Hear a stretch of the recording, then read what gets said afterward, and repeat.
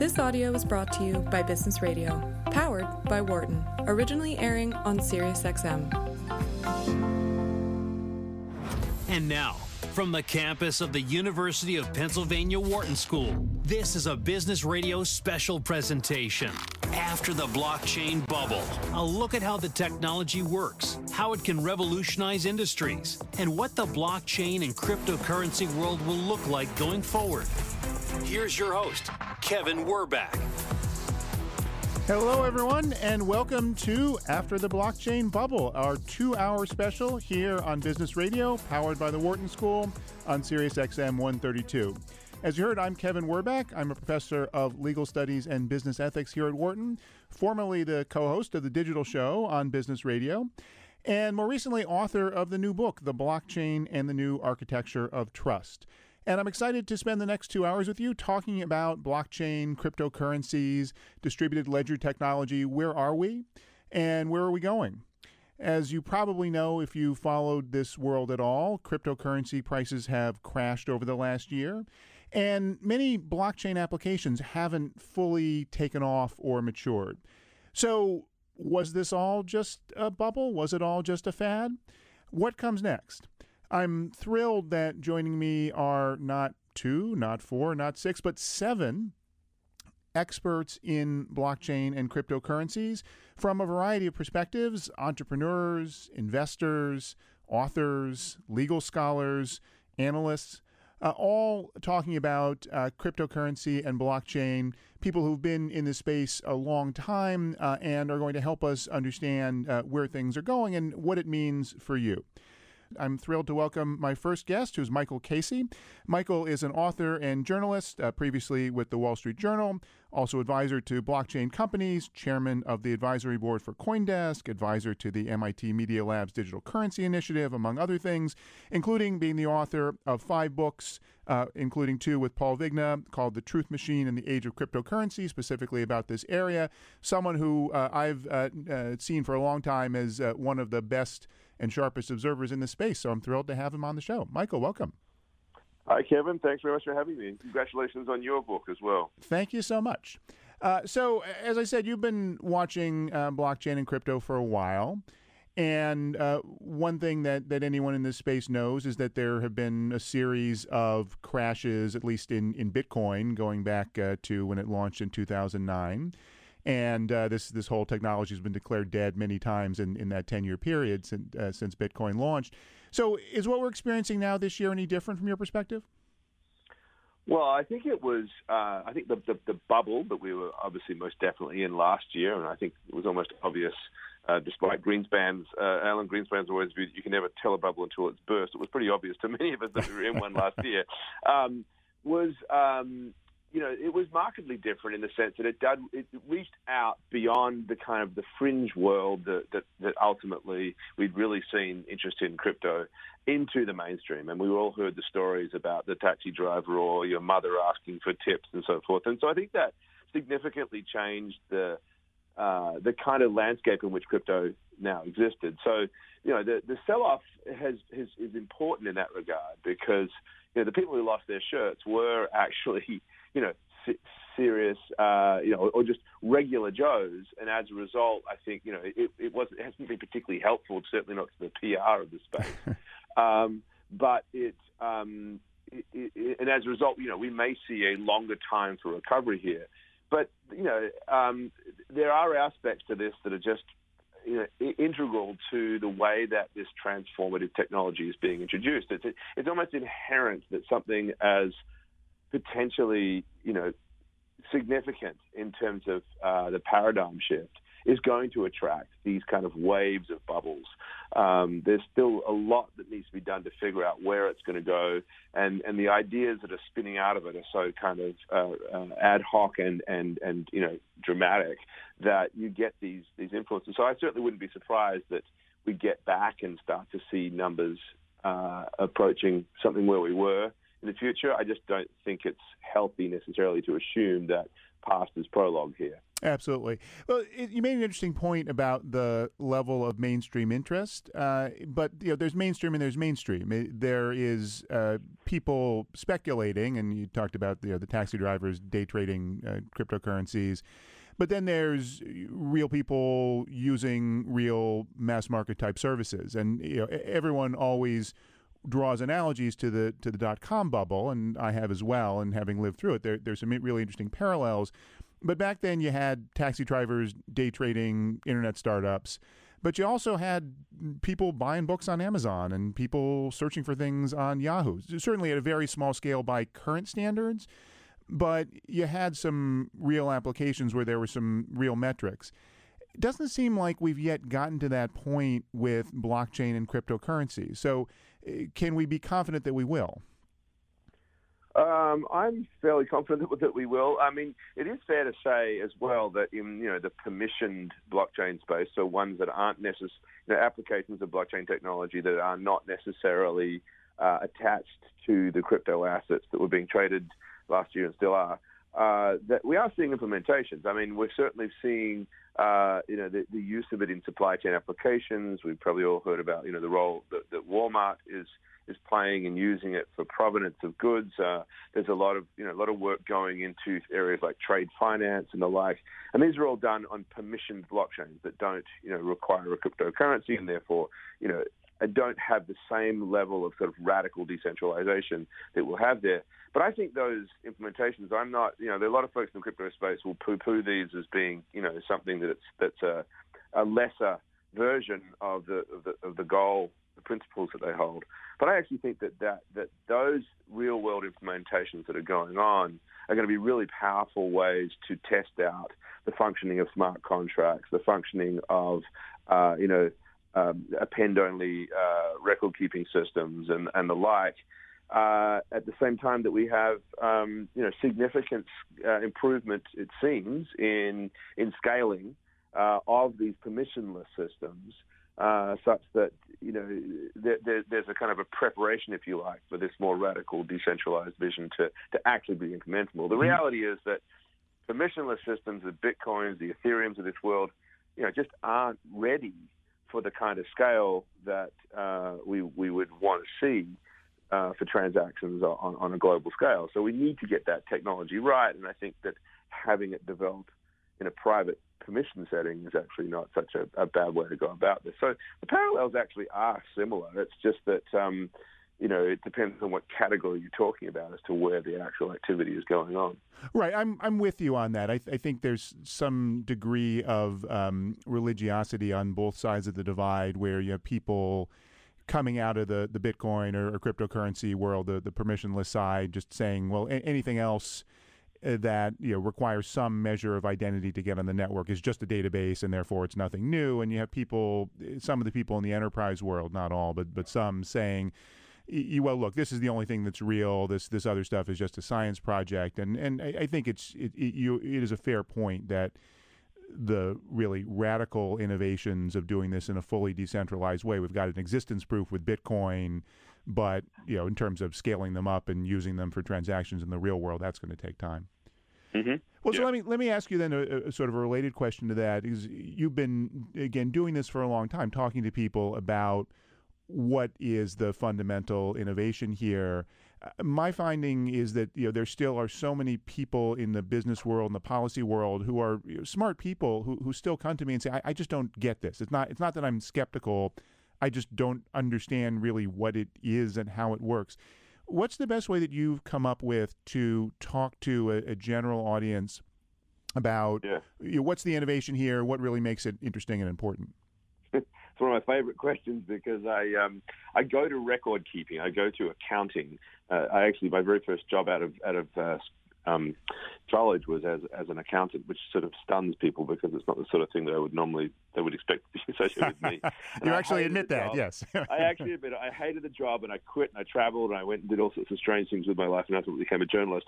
I find it quite ironic that all the way back now I am in working in a field where at the center of it all really is the function of accounting, right? The ledger keeping thing. And the thing that I've started to realize is the reason why a decentralized record-keeping system, a decentralized ledger, is so radically important is because it is a big paradigm shift in this function that is core to how civilization works. If you go back to the very beginnings of writing, the first Sumerian tablets and these things that emerged in Babylon and Mesopotamia,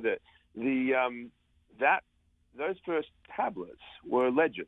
The very first name ever recorded in history without even an accountant.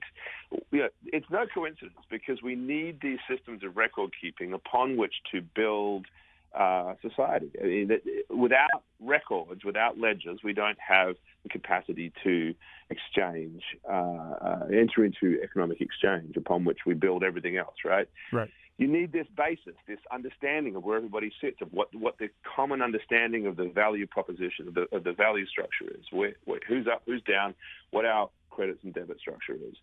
And we've just, for 7,000 years, as that process has gone on, we've relied on central entities to do that, which means that there is a whole function of trust. And to move from that to a decentralized structure, if we just work with that assumption that accounting is fundamental to everything, then to move to a decentralized structure is radical because it removes this requirement to reconcile across all of these multiple siloed centralized systems. If at any given time a community has a common understanding of what the consensus view of the truth is around this common number set, then you remove a lot of this, thing that we describe as the cost of trust that exists at every single hop between each of those reconciling actions. And when people say, a blockchain is expensive, which truly is the case when you think about the added computational requirements of having every single computer run the same record, what they don't do a very good job of doing is weighing that cost against this cost of trust. Right. And the cost of trust is deep. Like it's in, as I say, the reconciliations, every single skyscraper of the world is filled with cubicles of accountants whose main job is to reconcile their company's accounts against somebody else's. The weekly, monthly, quarterly, annual audits and the bookkeeping process is an extremely cumbersome and costly exercise precisely because we don't trust each other.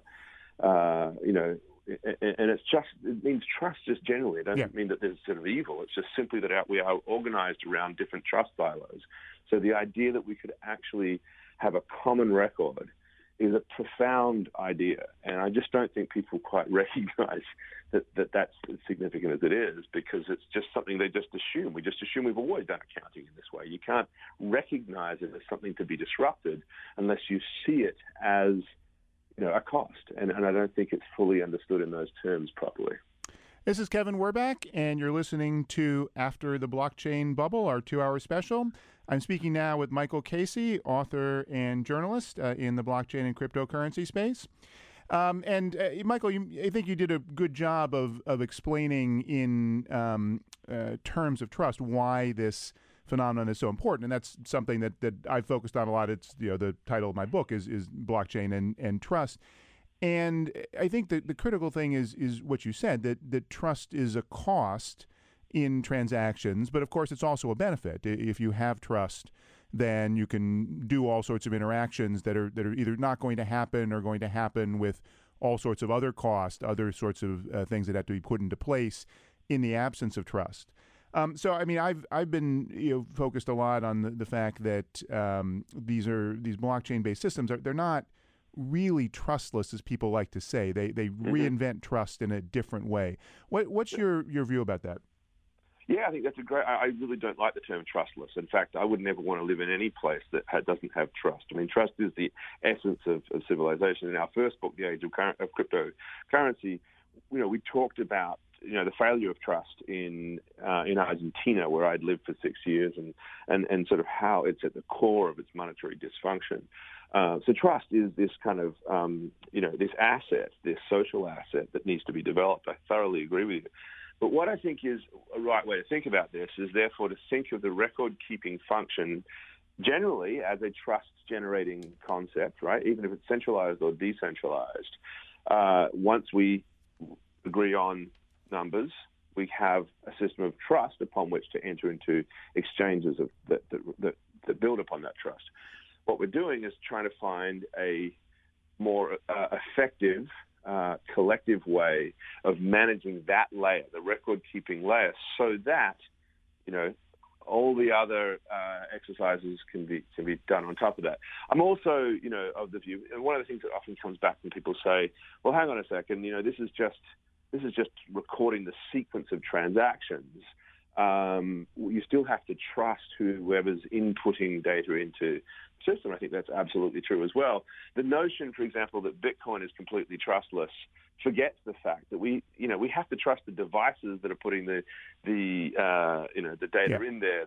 That the entire Bitcoin ecosystem is built upon countless structures of trust, whether it's the centralized exchanges that raise the money, or just simply, the transactions themselves between two entities who agree on or don't agree on what the exchanges. There's always trust there. So I just don't see the fact that we have to still have trust embedded into a blockchain as somehow diminishing the fact that this one layer within it, that is the sequencing of the transactions once they've gone in, is somehow diminished. It's about we still have to figure out how best to assure ourselves of those trusts, and, right. Whether it's devices or work processes or accounting functions, whatever it is that's designed there to assure that we're comfortable with the information that's going in. That all needs to be in place. Right. But, so let me interrupt you. So that gets to the next thing I was going to ask is what's needed from here. So you've described this foundational change in the structure of trust and record keeping. As we talked about early on, some of the technology is these decentralized permissionless systems still not very mature. But is that what's next, or is it more resolving regulation or comfort level among businesses? What do you think it will take? Not necessarily, I'm not asking you like what it'll take to get the prices back up, but more broadly in terms of the next step in maturation of this phenomenon. Yeah, and it is an interesting way to frame that question, because it is precisely around how do you get individuals and businesses to trust the kind of superstructure of everything, right? So it's certainly things like regulation, which again can be an anathema to a more radical kind of a libertarian or anarchic view of what Bitcoin should be. But it is. I think that smart regulation or self-regulation as well. Sort of systems that develop standards and expectations of care. Ratings agencies, whatever they are, that give people a sense that the actors in this space can be trusted and won't be out there to abuse you. It will be very, very important for adoption.